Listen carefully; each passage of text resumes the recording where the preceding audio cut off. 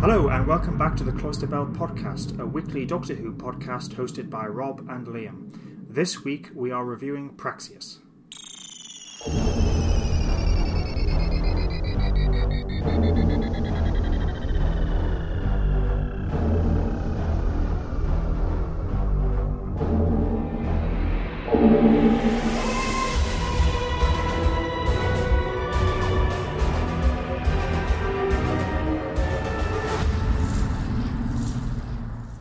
Hello, I'm Liam, and I'm joined by my fantastic co-host, Rob. How's it going, Rob?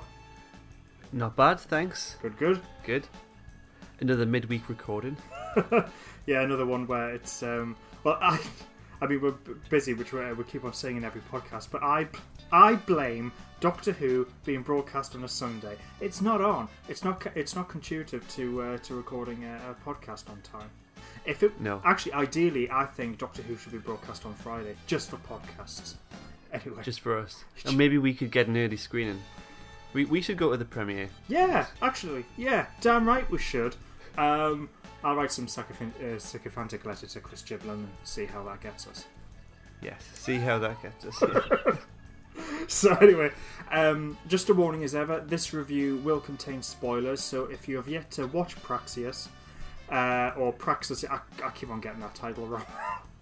Praxeus. If you're yet to watch it, clear off, watch it, then come back and listen. But to give you enough time to frantically press that pause button or stop listening to the podcast because you don't want spoilers, we've got a trivia question first, where Rob and I prepare a question. We don't know what's going to be asked, and then we'll see if we're able to answer it by the end of the podcast. So my question to you, Rob, is: which Doctor Who story established that crows once were able to talk to humans, but they eventually ceased this as soon as they discovered humans were no longer capable of intelligent conversation? Okay. I'm going to write my answer down now. Okay. My question to you is, what fictional beings did the Master mistake for rather interesting extraterrestrial life forms? There's two answers to that. Oh, is there? I know the first... Right, okay, that's a good question. We'll get onto that. So, if you want to see us answer those questions correctly, or bumble them as we sometimes have in the past, stick around. But now on to Praxeus. So, this week's episode, Doctor Who meets Alfred Hitchcock's The Birds and shows Orphan 55 how you handle an environmental message. Anyway, across Peru, Madagascar and Hong Kong, the Doctor and friends face a deadly global threat, an alien pathogen that has drawn and binds itself to microplastics, which threatens all life on Earth, with birds becoming violent, with the pathogen itself causing victims to become overcome and disintegrate.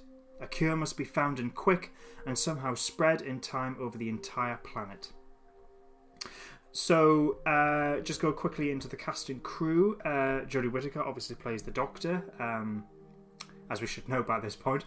Bradley Walsh plays Graham O'Brien. Tosin Cole plays Ryan Sinclair. Mandip Gill plays Yasmin Khan.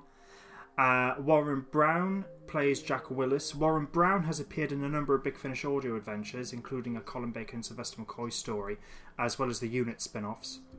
Yes. Matthew McNulty plays Adam Lang. Joanna Borgia plays Gabriella Camara, sorry. Oh, jeez, this is going to be good. Molly Harris plays Suki Cheng. Gabriella Toloi plays Jamila Velez. Sue Druitt plays Joyce. Tristan De plays Zach Olsen. And the writers, Chris Chibnall and Pete McTeague, with War Pete having written previous season's Kablam, and he also writes the booklet which accompanies the collection Blu-ray box sets. The of the modern era, of the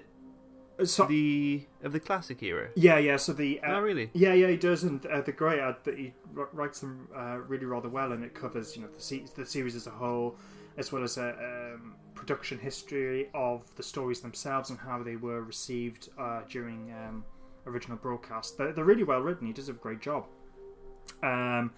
The director was Jamie Magnus Stone, who has directed several episodes for this current series, and the cinematographer was Catherine Goldschmidt, who had worked on Spyfall Part 1 and Fugitive of the Jadoon. So now we've got that out of the way. It sounds like a very interesting premise for an episode. Yep, it does. But was it? Well, was it, Rob? Well, it was quite a cool build-up. Obviously, everyone's kind of separated, doing their own thing, and these seemingly unrelated events or characters start to come together. It was quite a good introduction. Yeah, I thought it was. In fact, I thought it was an excellent introduction.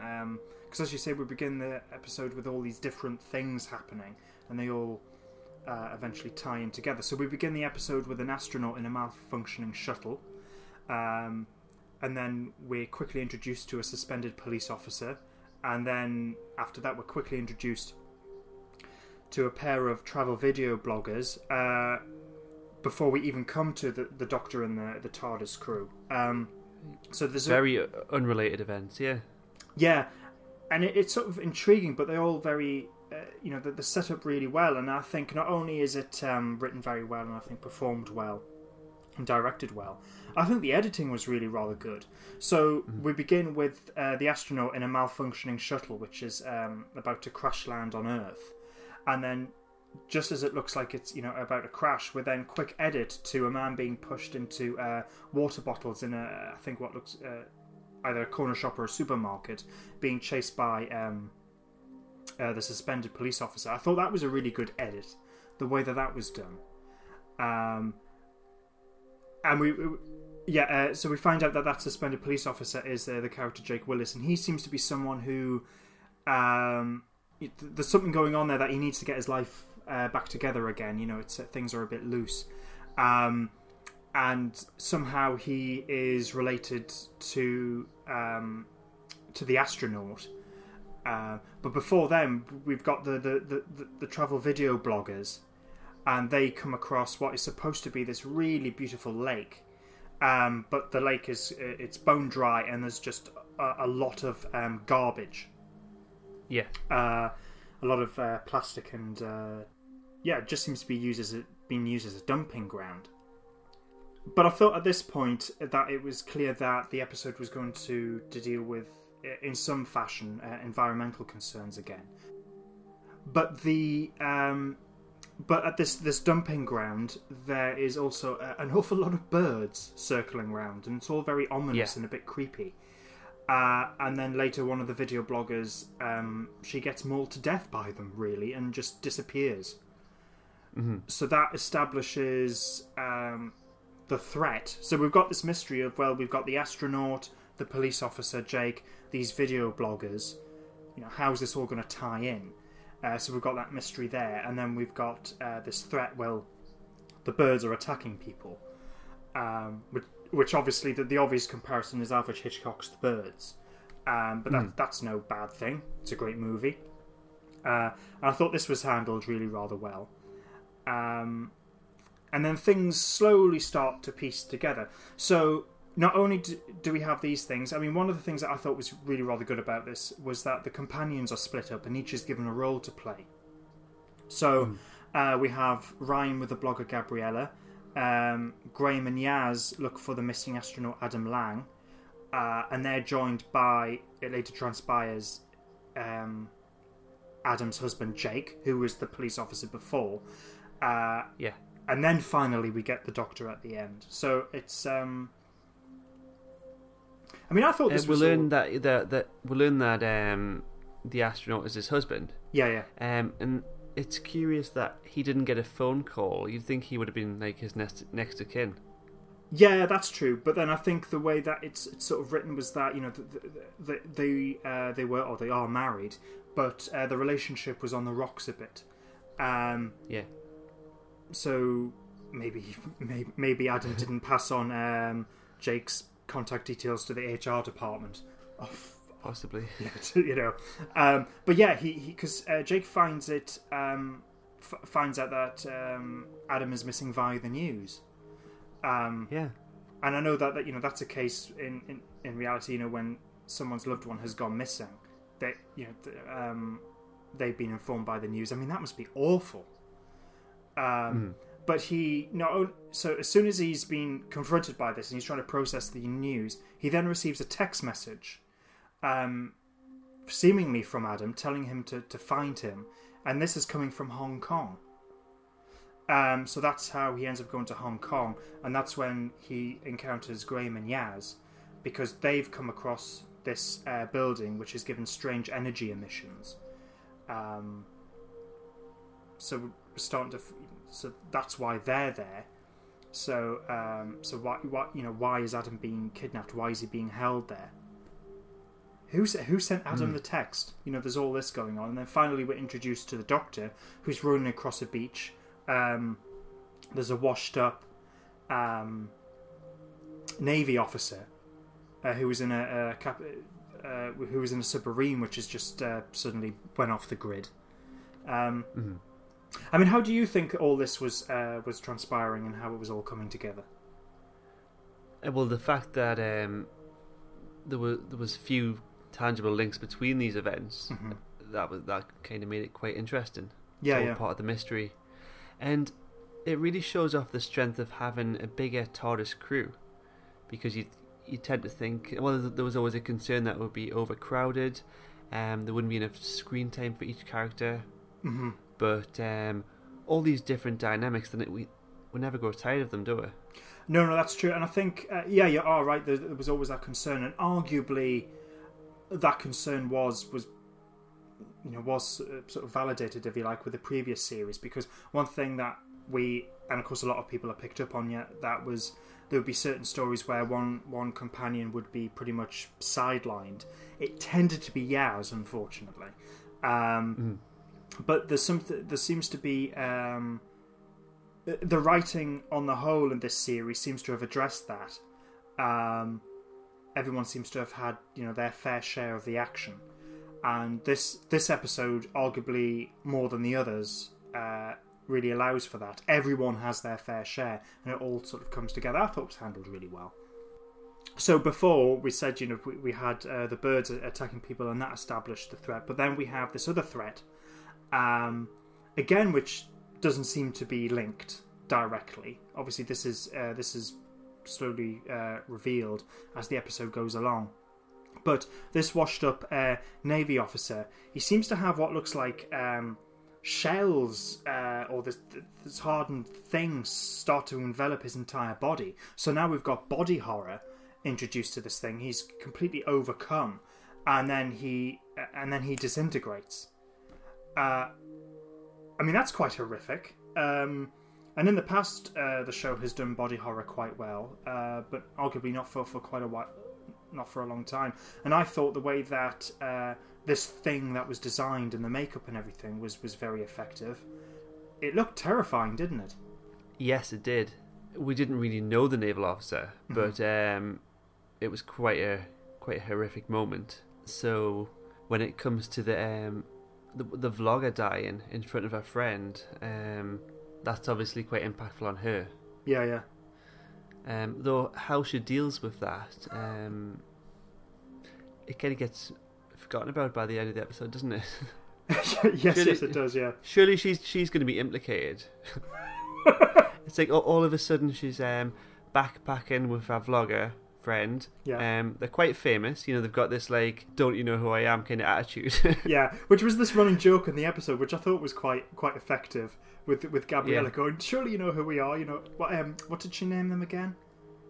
The two who, not the two who travel, but it was something along those lines, wasn't it? Something like that. Yeah. Yeah, I forgot what. And then she decides to just continue traveling at the end, like our viewers are gonna think something's going on. Why is she not grieving? Yeah, I mean that was one thing. I think. Funny enough, I didn't cotton on to it until a little while after the episode, because when I was watching the episode, I was just going along for the ride. But it wasn't until afterwards I went, well, hang on, because it's actually said she was friends with her for 5 years. She suddenly, she's disappeared. It's obvious through events in the episode that she died. but she doesn't seem to be that. She doesn't seem to be that bothered by it. I was just thinking, hang on. So I think that's one aspect of the episode which was a bit off. One of few moments, I think. Though. Right. Okay. Oh, okay. No. It's just. Well, do you want to talk about those now, or are we holding off? Is there a few moments in this that you didn't like, or that didn't quite add up? We'll discuss that later. We'll discuss that later on. Okay. But for the moment, I think at this point in the episode of what we were saying, so we're getting all these things established, and I think it's superb. And then just as we think, well, this is Doctor Who does the birds, then there's this other thing that's introduced and it's really horrific. And I think a lot of younger viewers would have been quite terrified seeing this person completely enveloped by this thing. And because the actor who unfortunately I haven't gotten his name, but the actor who plays the Navy officer, he plays it really well. You see the pain and the agony this man's going through, as well as the way that the makeup and the special effect is all done is excellent. And then he's just gone, just evaporated in a cloud of dust. And then it's pretty seamless because of course the prosthetic piece on the hand was a practical element, a practical effect, and that blends well with how it progresses, doesn't it? So on screen, it looks quite believable. Oh yeah, very much so. Seamless. Got to commend the makers of that show for everyone that was involved. I mean, throughout the entire thing, because there's a lot of things that are impressive with this episode, but that's certainly one of them. And I think you're right. It's that wonderful blend of the real, the tangible, that you had, and the makeup and CGI special effects. And you're right, it was all seamless, and I thought it was great. It was one of those effects that didn't take you out of the episode. It was done that well. You actually pulled into it more and go, God, this is horrific. I think you can say that for the whole series. Mm-hmm. You couldn't say that for the previous series. Wasn't there like a few kind of blatantly CGI things, like that creature that ate everything? Was it the Porg or something? Oh, the no, not the Porg. The one in this. What am I thinking of? I've no idea. Yes, I know the Senango conundrum or whatever. Yeah. What the hell's that thing called? The Pating.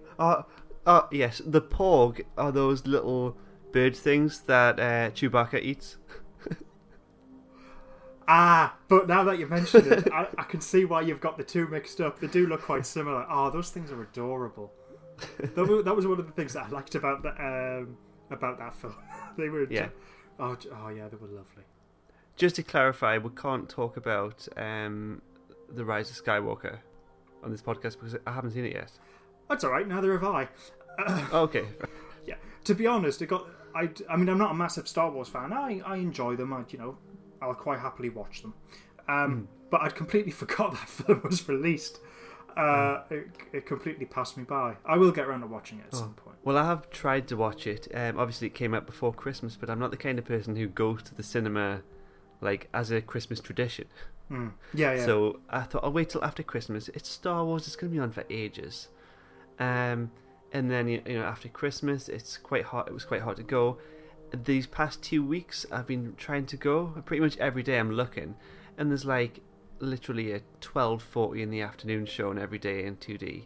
That's like all that's left. But it's still at the cinema. It's still at the cinema. One shown in the afternoon. So I'm hoping to go. I was hoping to go tomorrow, but I won't be able to make it. So I'm hoping for next week. Might free up. If it's on for another week. Yeah. No, but to be perfectly honest, I'm really surprised that even though it's just this one showing at in the afternoon, I'm still surprised it's at the cinema. I mean, I appreciate it's Star Wars, but that thing, when we were growing up in the 90s, I think it was the last time, where a movie would be released and you would have months to see it. Yes. Because those days are long gone. Oh, yes. These days, it depends on the performance, and it can just get pulled. All of a sudden, can't they? I mean, it wasn't a particularly big film, but the second X-Files movie, there was this big long gap after season 9 of the show, and then suddenly an X-Files movie came out in 2009, I think. Oh, right, okay. And I thought, right, I'm not going to go right now. I'll go on my birthday, which is in 2 weeks.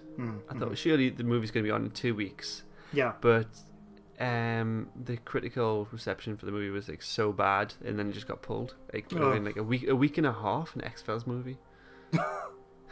Blimey, didn't know it was that bad. Right, okay, yeah. Because it used to be the case that, and this was before you even had multiplexes, so you would have cinemas with maybe 4 or 5 screens, and that'd be it. But when a movie was released, regardless of whether it was seen as, if it was crap or something, there would still be a comfortable window to go and see that movie. But yeah, things were just a lot slower, so you would have like months to see it, and then once it was at the cinema, you would then have to wait a year and a half before it was released on home entertainment.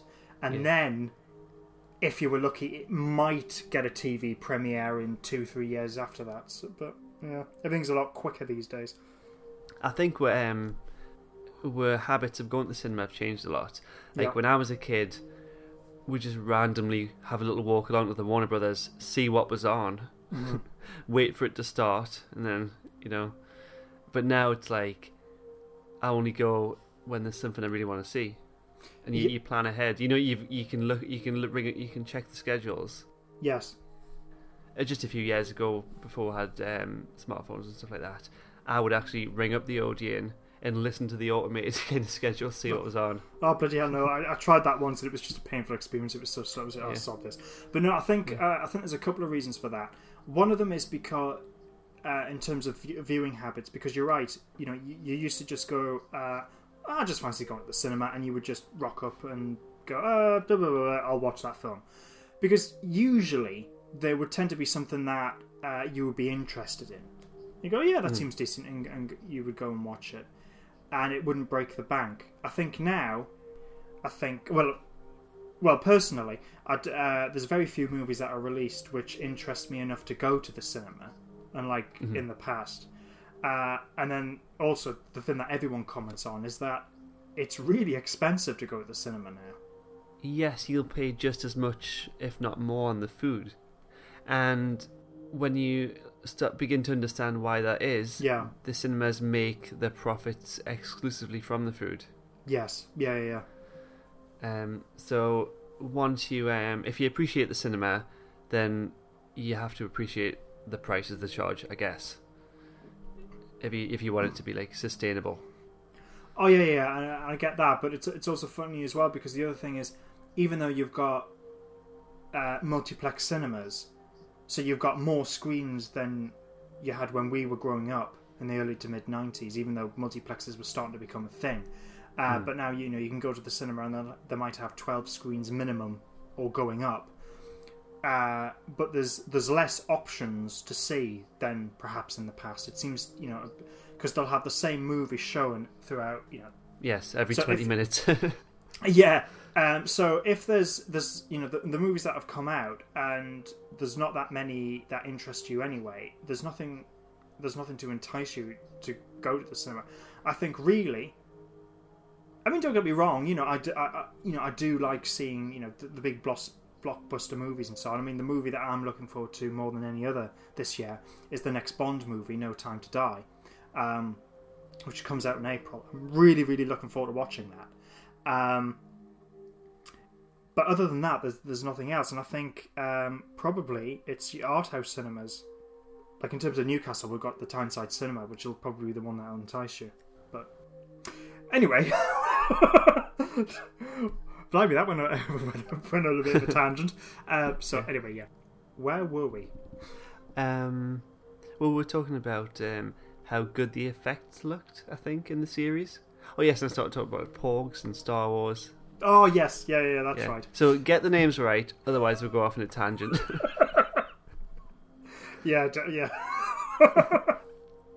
I guess it's just coincidental, but this virus or this pathogen, which is starting to spread over the continent, it could be a pandemic. This is kind of reminiscent of what's happening now with the coronavirus. I mean, yes, you're right. It's because at the moment of recording, that's the big news story. So through accident, Praxeus is perhaps topical in that sense, but that's not the real the story, because it's this environmental message, because this pathogen latches onto microplastics, because plastics, the world is polluted with a huge abundance of plastic. It's in our water supplies, it's in everything. So we digest these microplastics. So because this pathogen has latched onto that, and they're everywhere, they're in animals. So it's explained that the reason why the birds have become violent is because the enzymes of the birds are fighting this pathogen, which is making the birds violent in the first place.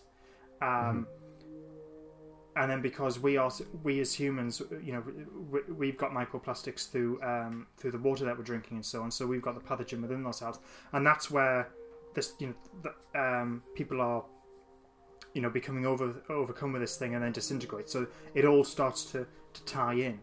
And I thought this was, it was interesting. Was there a moment in the episode before the Doctor mentions it that you thought that this may be the Autons?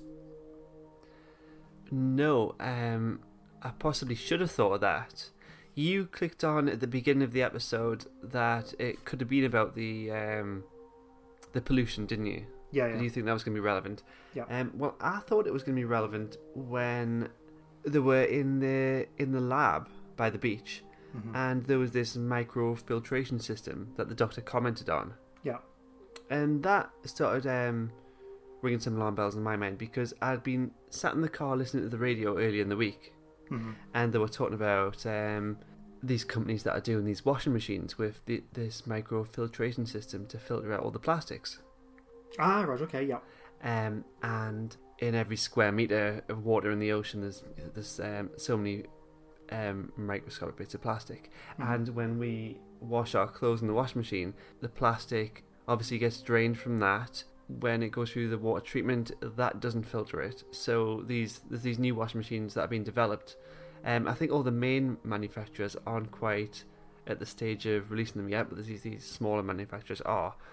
The problem is, I think you have to get the filter sent off to them to get cleaned. But I made that connection because of something I'd heard on the radio. Yeah. No, that's interesting. So it's because obviously this technology would tend to get mentioned in the news every now and again. But it seems to me, from what you've just said about them talking about washing machines, we're on the cusp of it becoming normal. So the issue is with the washing machines that have these microprocessors is that you after a while you have to send them to be cleaned, which is an inconvenience. Although it's important, but it's something to deal with. What we're now waiting for is the point where you don't have to do that. So it's that's probably just around the corner. So Praxeus is a really, really topical story, and for all these reasons. So it's really interesting. But what is good about it is that it talks about this. It does it in an entertaining way, but I think the environmental message was handled gracefully. Yes. It wasn't like, in your face. It was no, and it wasn't handled in a cack-handed fashion. I think we all know which episode I have in mind when I say that. It's woven into the story. It's part of the narrative. It's not this. Thankfully we didn't have this moment where the Doctor looks directly at the camera and goes, "We're all awful, we're doing the environment in," and then a monster goes, "Bleh!" Stop using plastics or else, and then you just see someone disintegrating. Yeah, this was much more gracefully handled. This will happen to you if you don't stop using plastics. Yeah, I mean, because as we said when we're doing the podcast for Orphan 55, I have no problem with Doctor Who tackling these environmental issues. The show has done it on many occasions, the Green Death, Invasion of the Dinosaurs are the obvious examples. In terms of the abundance of plastic, it's there in the Autons. Spearhead from Space, Terror of the Autons, I would say probably more so. But it has to be woven into the narrative. It has to be part of the story. I think Orphan 55 is a clear example of not how to do it. Praxeus is an example of how you do it. It's insane though. 3 episodes apart, they get it so wrong, then they get it quite right. Yeah, quite astonishing. Yeah, yeah, it is. And I'm pleased actually because the message that they were trying to convey in Orphan 55, it's fine. It's just like, but you've got to do it better. And actually, as you said, you're just a few episodes in, and here we are. We're presented with how to exactly how to do it. Will there be any more? Maybe it's a theme. Well, it is a little bit because you had Orphan 55, and then we had the Tesla episode, where you could argue that it's in there in the sense that Tesla is trying to harness power through waterfall. Mm-hmm. So you could argue that it's touched upon loosely in that sense, and then we've got this episode. In fact, one thing, do you remember when we were reviewing Series 11, there seemed to be this thing about people using teleport devices and popping off to the point where it was so noticeable. I was wondering if it was going to be some sort of theme in the series, right. Where when you've got Tim Shaw who just seems to pop off, and it was just going, well, is he going to come back? And of course he did. But then we had the villain and Rosa who just seems to teleport and pop off at the end. Yes. Teleportation seems to be a thing in this series as well, doesn't it? Yeah. Maybe everyone that's vanished, maybe they're the Alliance Jack was talking about. Ooh, maybe it's all going to be explained. Because earlier on in the episode, because we were talking about how the companions are split up and given a role to play, that isn't just in terms of the introduction, that's throughout the entire episode. So when the Doctor's trying to find out what's going on, she's giving everyone individual tasks to do. Yes. So Ryan's got to dissect the crow, for example, and Ryan has to put Graham has to put Adam on a drip, and all this, and then Yaz using their own skills. So that was good, and that, so again everyone's got their part to play, and Yaz along with Gabriella, they're investigating because earlier on Yaz had come across this piece of equipment which seemed to be quite important, because when they're looking for Adam Lang earlier, they're attacked by these people in isolation suits, and then when Yaz and Gabriella have gone back to get this device, because it seems to be important and holds important information, one of these things in an isolation suit just teleports somewhere, and then they don't know where, and then I thought this was handled really well. That Yaz is doing this thing of going, well, there's an opportunity to find out a bit more what's going on. I was really concerned at this stage for Yaz's safety. Yeah, I was as well. It was because I thought because they weren't just brashly going into it. I mean, the atmosphere and the tension had built up. We've got this threat. We don't know what these things are. We don't even know where they're going to go. I thought she's been a bit too overconfident. We've recently spoken about perhaps Yasmin could die, haven't we? Yeah, we'll have on a couple of occasions. Yeah, which would be a bit of a shame because, as we said in Series 11, we've got an interesting character there. We've got a great actress playing that part. But is not utilised, and it's such a shame. But now, finally, with this series, they seem to have corrected that. And just as we're on the, just as we go, right, great, we've got a character and the actress and everything's tying it together and being used. Just hope that oh, great, you've just killed her off. But we'll see. That may not be the case, but that's the sort of feeling that we're getting. Yeah. And the guys in the gas mask. Yeah. They were pretty creepy. We didn't know what they were going to look like. I mean, of course they were infected, but ultimately they were just humanoids, weren't they?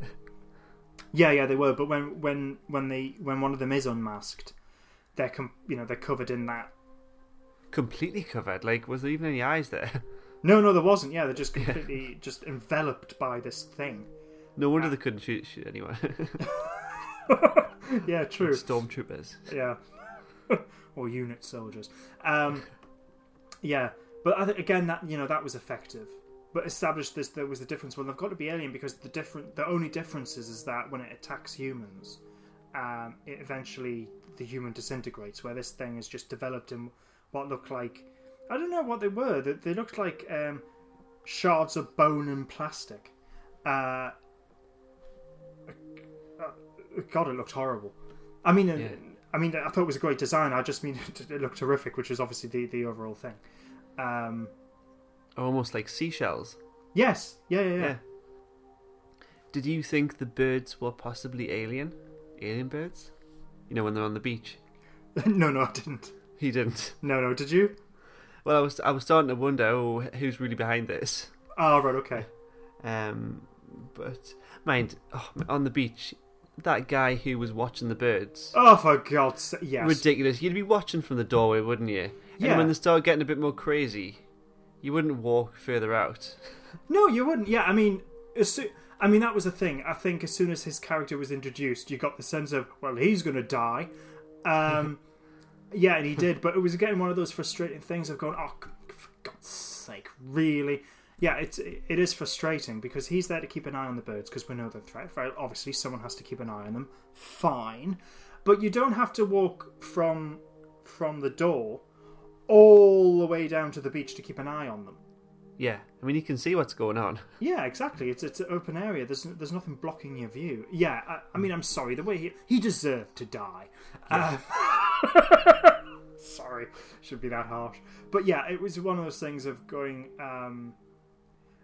I think it was needless as well, and this was another thing because this was another character who died, and then everyone just seemed to forget him. Like everyone, he's not mentioned after the episode. No one seems to give a toss. No. And he just seems to be a character who's there just to die. But it's pointless because we've already established that these things are a threat. Yeah. Through what we have seen, and then later through plot reveal. It does. Maybe they needed to reinforce that threat a little bit more because, of course, we had the chase with the birds later on, didn't we? Yeah, that's true. So possibly, but I think, narratively, I think it's one of those cases where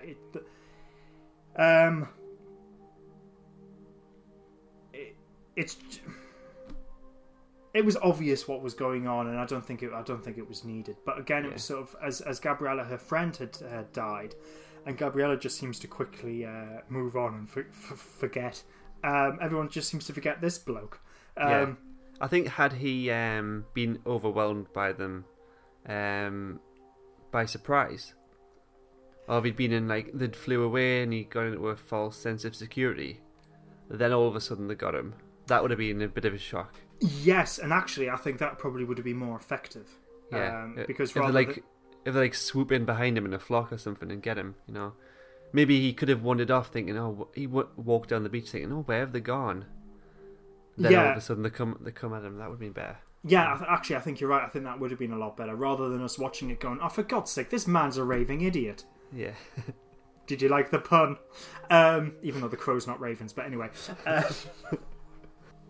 The doctor's thinking, and she says brains, plural. Oh, yes. Yeah. And then Gray makes a reference to that. That'll not stick.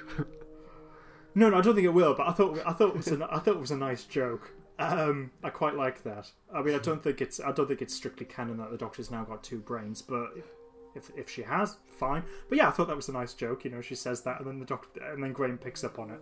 I quite like that. It did make me chuckle. So yeah, because the reason why I mentioned the Autons because there's a bit where the Doctor's cotton on about this, that it's this pathogen, and it latches onto plastics, and then I remember just going, "Is it the Autons?" And then as soon as I said that, then the Doctor goes, "Is it the Autons?" And she goes, "No, it's not." And I'm just like, "Oh, okay." Which is fine. But I just thought, I was just wondering if it crossed your mind as well. It hadn't, no. Well, just as well, because it turned out it wasn't. But anyway, what ends up happening, so as you said, that they're all getting chased by these birds, and they all have to rush to the TARDIS.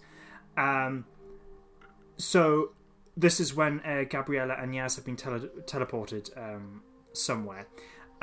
We had this character, Suki Cheng, who the Doctor gets on really well with, and Suki seems to be this really brilliant scientist. I love this little revelation that kind of turned up.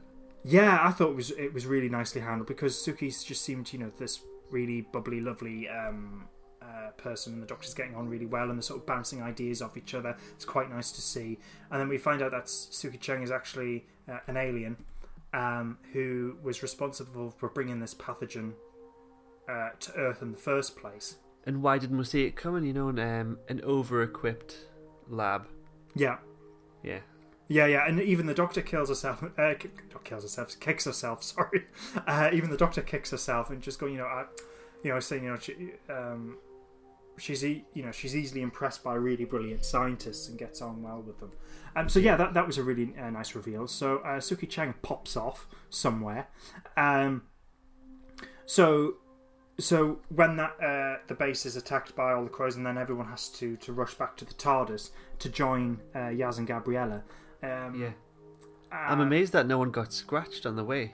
Yes, I did as well. It was something of a miracle, because if they got scratched, then they would have become infected. So that was they were very lucky. But it was I thought quite a nice tense moment though. It did bug me when she arrived on the beach. I thought, why is she parked so far away? True, but then if the TARDIS is just convenient everywhere, you wouldn't really get a sense of tension and drama and no and thrilling moments, would you? Just go, doesn't matter, we're getting attacked. The TARDIS is right here. Gently stroll over, or even have time to sidle over to it. But yeah, I thought that was a really good tense moment, and then they join Yaz and Gabriella. And I quite like this moment as well, because Yaz thought that maybe, finally she'd discovered an alien planet all on her own, but actually they're in this sort of environment at the bottom of the Indian Ocean, and she seems to be quite disappointed by that, which I thought was quite a nice character moment.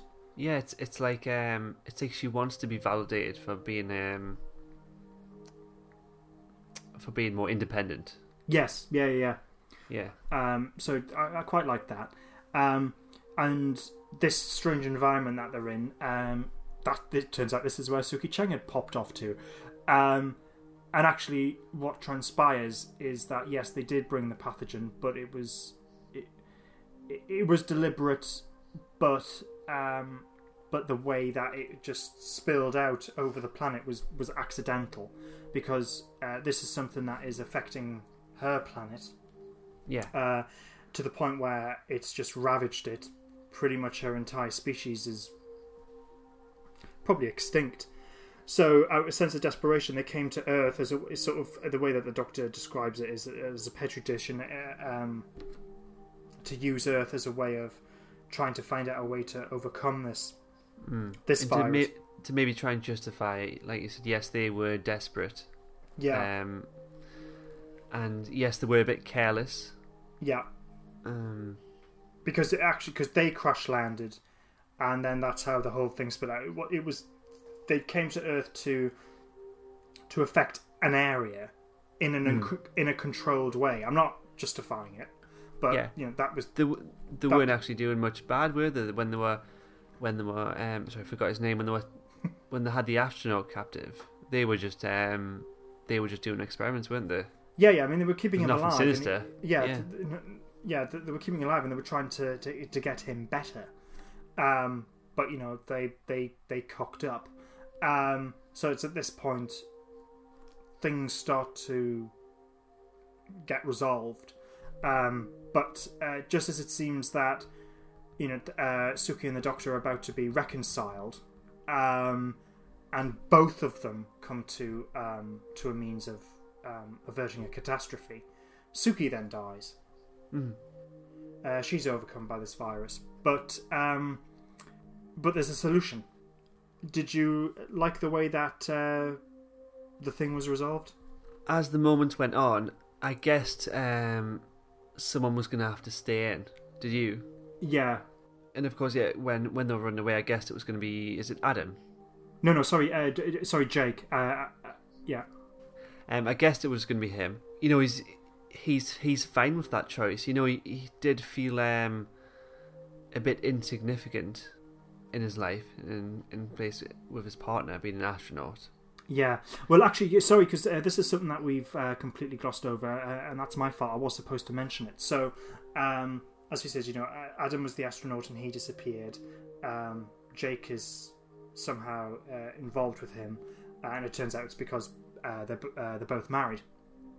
And because when we're introduced to Jake, he is the suspended police officer, and he seems to be someone who needs to get his life back on track. Yeah. And I quite liked this, actually, because I thought this was quite nice character development and a way of looking at how relationships work. Because, as you know, Adam is this astronaut, and yes. all the brilliance that entails, and Jake isn't. And he feels like he can't measure up to that, and he feels... No, he's got self-doubt. Yeah, he's got self-doubt, and he's sort of like psychologically beating himself up. And he can't understand why Adam loves him. And it's not because of you don't love someone because of their accomplishments. Yeah. But I thought this was a good way of looking at relationships, and you know how they're not straightforward, and how you know people view themselves and all the rest of it. I thought it was really rather nice character development, and obviously we see during the course of the episode, because there's that wonderful moment between Jake and Graham. You know, when they're having a chat, and Jake is, just going, this is what I'm about. This is how I feel. And I'm behaving in this way as a means to getting back at Adam for making him, making me feel this way and inadequate. And then Graham's basically saying, the only person you're affecting is you. You're torturing yourself. And then, he seems to slowly, over the course of the episode, from that conversation, come out of it and realise his own self-worth and the importance of the relationship between him and Adam. I thought it was great. This is one element of the episode that I liked. Yes. I did believe he was going to die, though, because we were at a stage in the episode where we thought Adam was going to die. Yes. And now that's totally reversed. Yeah, because because it did look like Adam was on the verge of death, and that was the way that the episode was going. And then, as you said, it was reversed. It was just like, oh, he lives.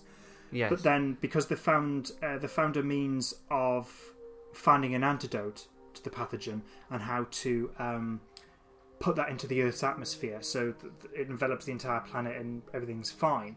But even though they tried to use the autopilot fails, so there has to be a pilot, and Jake takes on that responsibility. And yeah, it did look like that sort of typical, because sometimes, you get these stories where, you have a relationship and it doesn't work out because, one of them has self-doubt, and all the rest of it. And then just as it looks like, they've overcome that and the relationship's going to get back on track, oh, one of them dies. And actually, this episode didn't do that. It did have that problem, as we said earlier on, when that guy does that stupid thing of just going, I'm here to reserve the danger and put myself in more danger, obviously just to get himself killed. But I'm so pleased that this element of the story didn't fall onto that cliche, that, they do live. Yes. And, that was quite nice and heartwarming at the end. I like that. Oh, just on the point of self-sacrifice, this is a different contrast to how Nikola Tesla viewed his the position he was in. Do you remember when I said he had a more realistic reaction? Yeah, I just thought I'd point that out. Nikola Tesla was reluctant to sacrifice himself to save the world. Yeah. And of course, in reality, we would have these feelings, wouldn't we? Yeah, without having said that, though, there are people who, when you put them in a very difficult situation, they just somehow, come up to the mark. So yeah, I think the way that yes, Nikola Tesla behaved in a very realistic way, especially with, what's being put on his shoulders, which was quite nice to see. But then I think the way that Jake reacted in the story, I also thought was quite believable, especially because it was part of his character arc and or character development, if you like. Yeah, it's like he was happy with the choice he was making because it was making him the person he wanted to be. Yeah, and taking responsibility, because that was a thing. He wasn't someone who'd really he'd been shirking responsibility a bit. So finally, he's come up to the mark. So now he's able to measure up to Adam, if you like, and now they're equal. So Jake is rescued by the TARDIS. Oh yes, yeah. Are you not quite happy with that?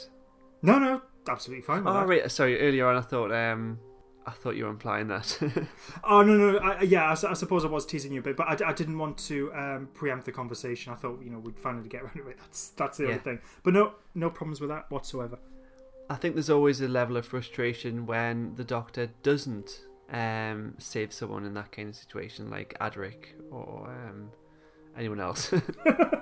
Well, the thing is with Adric, because funny enough, I think some fans are going, this just proves the Doctor didn't like Adric, because he could have saved him. Well, anyway.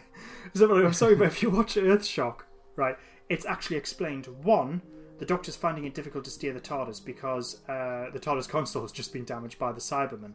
And also, because the freighter that they're trying to latch onto, which Adric is on, it keeps on vanishing because it keeps on changing which time it's in. So not only is the Doctor finding it difficult to steer the TARDIS, but he's also finding it difficult to find out what time the freighter that Adric is on is in. Yeah. So it's explained narratively that the Doctor was completely, he was unable to save Adric. Eric Saywood wrote that into the episode. He explained it well. So the Doctor wasn't able to save Adric. I mean, you could do that whole completely thing. Agree. Yeah. In other situations, it's a bit frustrating when you think, why didn't the Doctor just do a bit more? Here's my question. Who was it that brought it up, can we not save him? Was it Graham or something? Oh, I can't remember. But so someone mentioned it, and I was thinking, if no one had mentioned it, would the Doctor have bothered? And that's a serious question. No, I know what you mean. But I didn't think that at the time, but now that you mention it, that is quite a good... Because it did seem to be a case, because you would have thought that the Doctor would have just sprang into action and just did it. But yeah, it was a bit... Yeah, maybe just like, well, that's that then. Can't we save him? Oh, yeah! Yeah. If only someone said, can't we save Adric? Oh, yeah. May as well. Oh, yeah. God, the Doctor needs prompting on occasion. But yes. Yeah, so I think unless... Because, I forgot who asked that question. But yeah, if they didn't say that, then I think... You've got to be asked to be saved. Yeah. Shy Ben's getting out. Yeah. Yes, that's true, yeah. Sorry, what were we going to say? Oh, just there's a little quote that I wrote down. The Doctor said to Yasmin, I think she's jinxed it now, by the way. The Doctor said to Yasmin, look at you going off on your own and not getting killed. Wink, wink to the audience. Watch this space. Yeah. Oh, something's going to happen to Yaz, isn't it? Yes. Just as we're going to like her, and she's actually got a character now.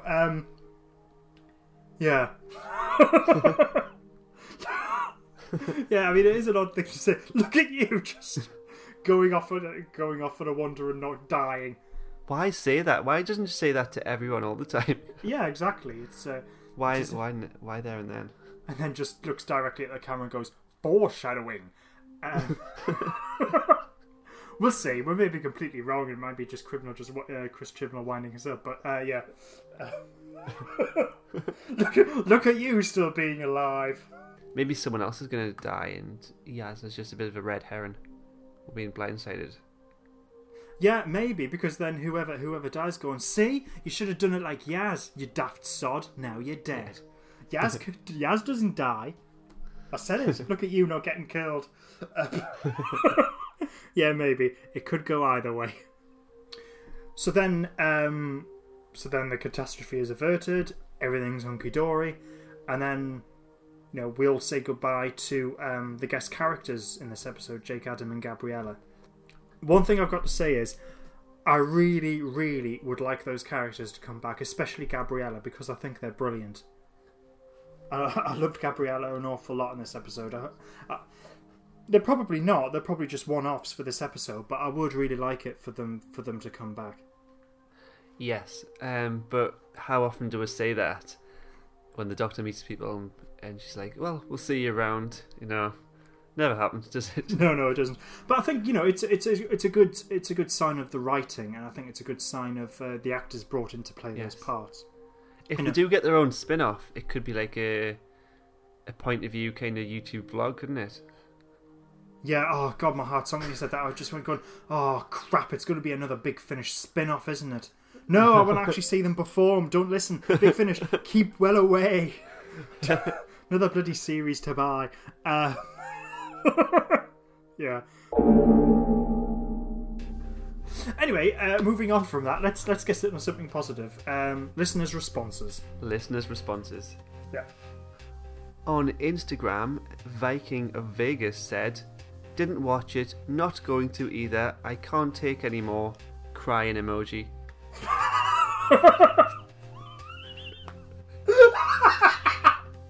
So that's a fantastic response. I'm sorry, I just find that hilarious. Oh, okay, fair enough. Let's see if Twitter will be any more optimistic. Probably won't. It's Twitter. I mean, considering that comment was from Instagram, that's probably the most optimistic one. Yeah. I just thought it was a great response. Fantastic. I almost want you to read it out again, but anyway.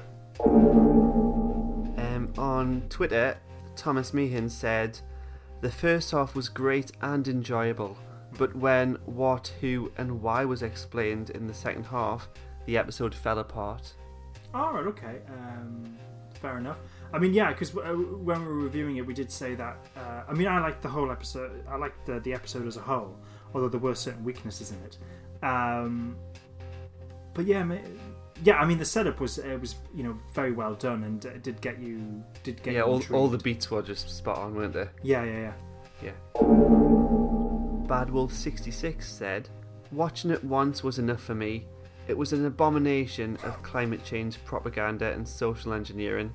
Hoping episode 7 will be somewhat redeemable. It's like George Soros co-wrote it with Chibnall so he can enact his own New World Order. Can we get back to real sci-fi now?" Right, okay. I mean, fair enough if you don't like the episode, and I can understand with a lot of popular culture that's coming out how people can feel a bit preached at. There's an awful lot of it, and I think that criticism can be levelled at. I mean, I don't want to, kick it any more than it already has, but like it's done an Orphan 55. But me personally, I disagree with that comment because I mean, as we've said in the review, I think this is a way Praxis is the right way to handle environmentalism. Because there are legitimate concerns. There are aspects of environmentalism and part of the movement which I do think are, frankly ridiculous. Yeah. But there are factors in it which do have to be considered, and I think actually this episode deals with it quite well. In terms of real science fiction, I've always thought that science fiction as a genre was always about it being quite topical. Yeah. But what it does is it puts it through this mad sort of entertaining filter, and it can be more it's sort of metaphorical, really. Yeah. I mean, it's an interesting comment. It's fine. Yes, but I do disagree with it, though. As ever with Doctor Who, people either passionately love it or passionately hate it, and passion's the key word here. Yes. Yeah. Yeah, I feel people don't quite feel it's the formula of the show that they've been used to or that they would like.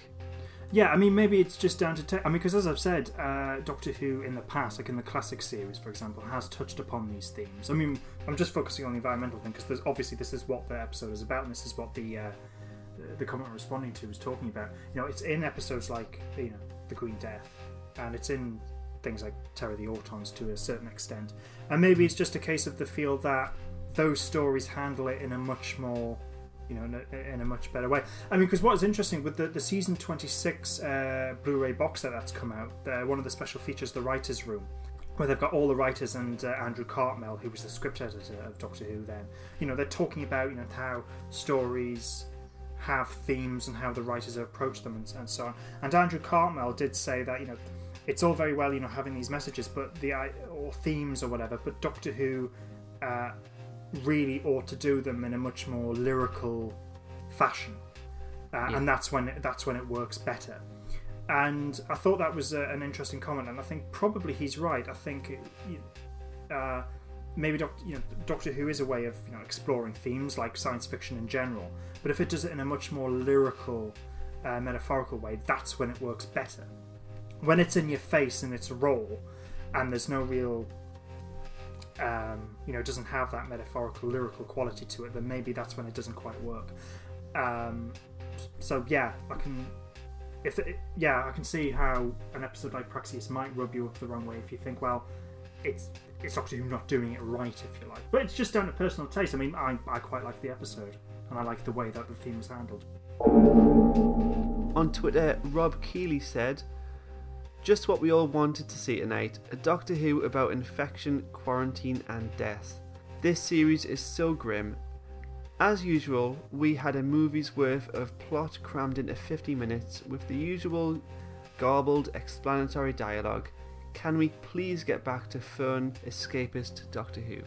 We do like the escapism, the fantasy element of the show, don't we? Yeah. I mean, I can get that because, not in terms of Doctor Who specifically, but again, this goes down to personal taste. But there's certain things, like for example, you may know, dear listeners, because it has been subtly woven in to previous podcasts, that I'm something of a James Bond fan. And I do like the Daniel Craig movies, and I do like, and my preference does seem to be for when the Bond series are more grounded. Like, I like, my favourite Bond is Timothy Dalton, for example. But there is a part of me that goes, I'd like the Bond series to be a bit more, now that, whoever the next actor is going to be, I would like it to be a bit more lighter, and a bit, have a bit more levity and a bit more humour to it. Because I do think there is an element of the James Bond movies being a bit po-faced a little, and I think it is time for a change.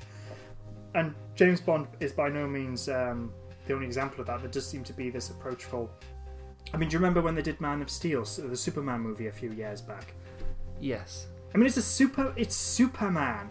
You're not supposed to be dark and brood. It's supposed to, I don't know, anyway, the wrong approach. So I can kind of get that when you're a fan of a series and you feel that it's getting a bit too dark. I'd like a bit more levity and a bit more variety. So I can sort of get that. But bringing it back specifically to Doctor Who, I quite like the current approach because yes, you're right. Thematically, this episode is quite dark, but I think the way that it was executed, I thought the tone was pitched perfectly. But and the last response of the night, Christopher Brett Hall said, "It did the job. It was like a better version of Orphan 55, not a revolution, not an epic adventure, but a fine and competent one." I think that's quite fair. I mean, we ourselves have compared it to Orphan 55 because it's two episodes within the same series that has an environmental message. So the comparison is an obvious one. But even without that comparison, I think Praxeus is a good episode and stands up on its own. I think visually, in the tone of everything, this is the way I prefer it to be. I don't know if this is a fair way to put it, but there's no real kind of hammy acting and daft wit to the show that we enjoyed, but that we had maybe in the Russell T Davies era. Mm-hmm. I totally agree with that, actually. In fact, one of the things that maybe we should have commented upon in the main review of the episode was the cinematography and the overall look of the episode. I think, because you're right about the acting, I think the acting was superb. There was nothing that seemed too outland just to take you out of it. Even though there's nothing wrong with sort of camp acting and overblown stuff, because sometimes we all quite enjoy that. But no, I thought the acting of this was really well done. I liked all the characters and how that episode was written. And it was sold very well because I thought it was directed and edited well, which I did say earlier. But the cinematography and the use of colour is just beautiful. Yeah. Especially the bit that sort of visually sticks in my mind is what is supposed to be the external shots of Hong Kong, with all that use of pinks and purples, and how just the look of the TARDIS, even when it's in deep focus in the background, it just looked brilliant. And I never thought I'd find myself saying this, but I think I'd prefer more Earthbound stories of Doctor Who now. Yes, I think I agree with you. There was always a bit of frustration, like, let's look at Christopher Eccleston's series. Even though we did go to space, we never really left the solar system. No, they didn't. It was very Earthbound, and that was a bit frustrating to me. I didn't think so at the time. I mean, not forgetting it, that was this. They were relaunching Doctor Who, and they were trying to have a vast appeal as much as possible. And maybe they thought, and maybe it was also a budgetary consideration as well. Yes. But I think it was a case of trying to be as grounded and relatable as possible. Before then, hopefully the series would be a success, which it proved out to be, and then you can go into outer space and do outlandish stories. But now we get these like lush locations. We're not running around the Powell estate every week. No, true. Yes. yeah. So there's a big difference there. Yeah, and as I said, this episode just looked gorgeous. I mean,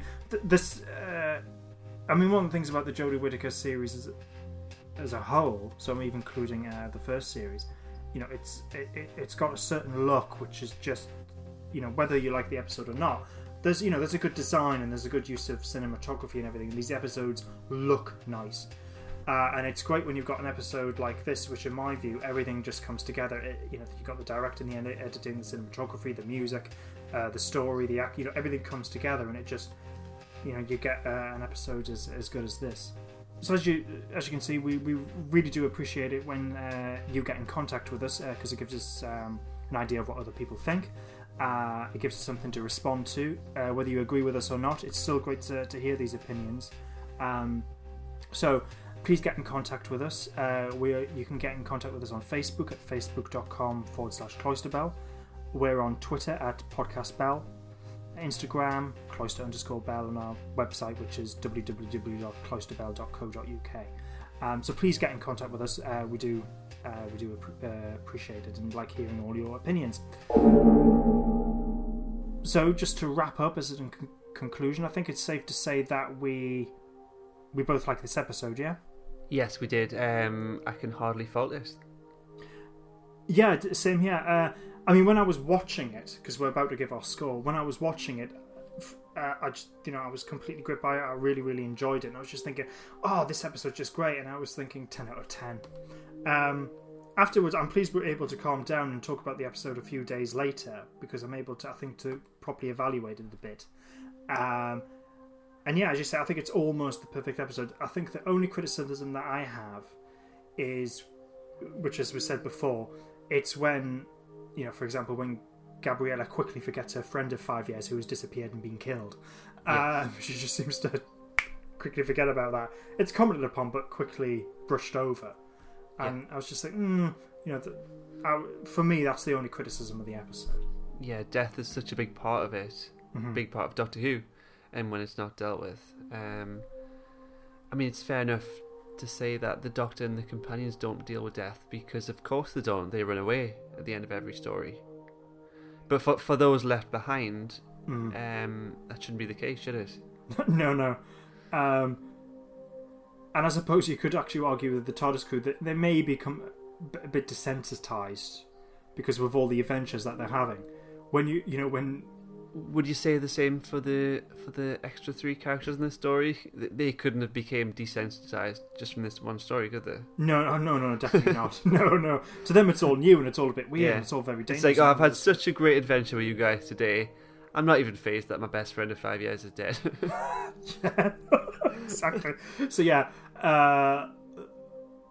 that's the only criticism I have, which I don't know what it is, because everything else, I think, for me, I feel like that should bug me a lot more than it actually does, because I think if this was maybe another episode, or another thing, or movie, or whatever that I was watching, I think I would really like pick up on that and go, that's pretty bad, because you haven't, you're dealing with these important elements of, a character's friends just passed away in quite a horrific way, and you haven't followed that through. But I think because the rest of the episode is really rather well done, and I just can't help but really like it, it doesn't bother me that much. No. Even though I do think it's a legitimate criticism to talk about. So, in terms of a score, what have you given it? I think we might go down the same route, but I'm very content with how this story was presented, and how the series is in general, apart from the odd blunder. Yeah. But I'm going to give it a 9 out of 10. Right, well, we're on the same for... I've given it exactly the same, 9 out of 10. Yep, same criticisms. Yeah. Enjoyed it just as well, yeah. Mm-hmm. So, just before we wrap up, we, at the beginning of the podcast, we each asked the other a question. So, Rob, I asked you, which Doctor Who story established that crows once were able to talk to humans, but they eventually ceased this as soon as they discovered humans were no longer capable of intelligent conversation? I think I know what you're talking about, but I can't quite place it. I'm just going to go with Face the Raven. No, but you are right, it is a Peter Capaldi story, but it's not Face the Raven. No, I can sense that it's not. Hold on, give me a moment. No, it's alright. You're Googling it, aren't you? I'm not. No. Give me a moment while I Google it. No, hold on. So it's a Capaldi story. Yeah. But it's not Face the Raven. No. I can picture it. What you're picturing? Are they in a field? Yeah, it's sort of it's an episode which very much is out in the open. Yeah. You're gonna have to tell me, but I don't want you to tell me till I figure it out. But go on then, do tell. No, it's the Eaters of Light. I wouldn't have got that. I mean, arguably, it is one of the sort of like an obscure, relatively obscure episode. But because I remember when I first watched it, I remember going, "Yeah, it was all right." But I don't know what it is about this episode. It's grown on me as time's gone on, and I do really like it. And it was written by Rona Munro, who had written Survival. I mean, of the two stories, I do prefer Survival, but there's something about the Eaters of Light I really rather like. Does that rhyme? But anyway. Yeah. So I asked you a question earlier. What fictional beings did the Master mistake for a rather interesting extraterrestrial life form? And you said it could have been two things possibly. Which kind of means you know what it is. The thing is, though, I've always thought that I don't think that the Master genuinely mistook these things as a real alien life form. I thought he was just having a joke. But no, I don't agree with you. Really? But I thought the guy he mentions it to just doesn't get the joke, and the Master's like, "Oh, for frick's sake, man, I'm just pulling your leg." Right. So we'll have to agree to disagree there. Right, okay. I'll do them in reverse order, because I can't quite remember the second time, because it's the second time it happens is obviously a reference to the first time he does this. But I know that in The Sound of Drums, he mentions the Teletubbies. Yes. Right. So there's that. But the very first time is when the Master... It's in the Sea Devils, and it's the Clangers. Yes. Yeah. But we disagree. I think it's the Master telling a joke, but it's like, no, the Master really thinks that the Clangers are. Don't ruin my childhood, Liam. Hey, just because I said it doesn't mean it's right. Believe it or not, I have been wrong on occasion. When you talk to someone who likes Time in the Rani, for God's sake. Nothing wrong with that. Yeah. Oh, sorry, I was thinking of Mark of the Rani there. Oh, right. Moving on. Yeah, moving on. So, yes, thank you very much for listening. Really enjoyed doing this one, and Oh, next week's episode is looking really rather interesting. That looks like it's going to be really creepy. Yeah. There is a trailer, and there's a bit of blurb on screen that says 2 more episodes, and I'm like, wait, what? And then it said before the 2-part finale. Oh yeah, I love someone who wrote that knew what they were doing. Only 2 more before there's 2 left. Oh, fantastic! I love the marketing department. Brilliant. Well, look forward to that. Hope you stick around and tune in next week. Okay, bye, everyone. See you around. Goodbye.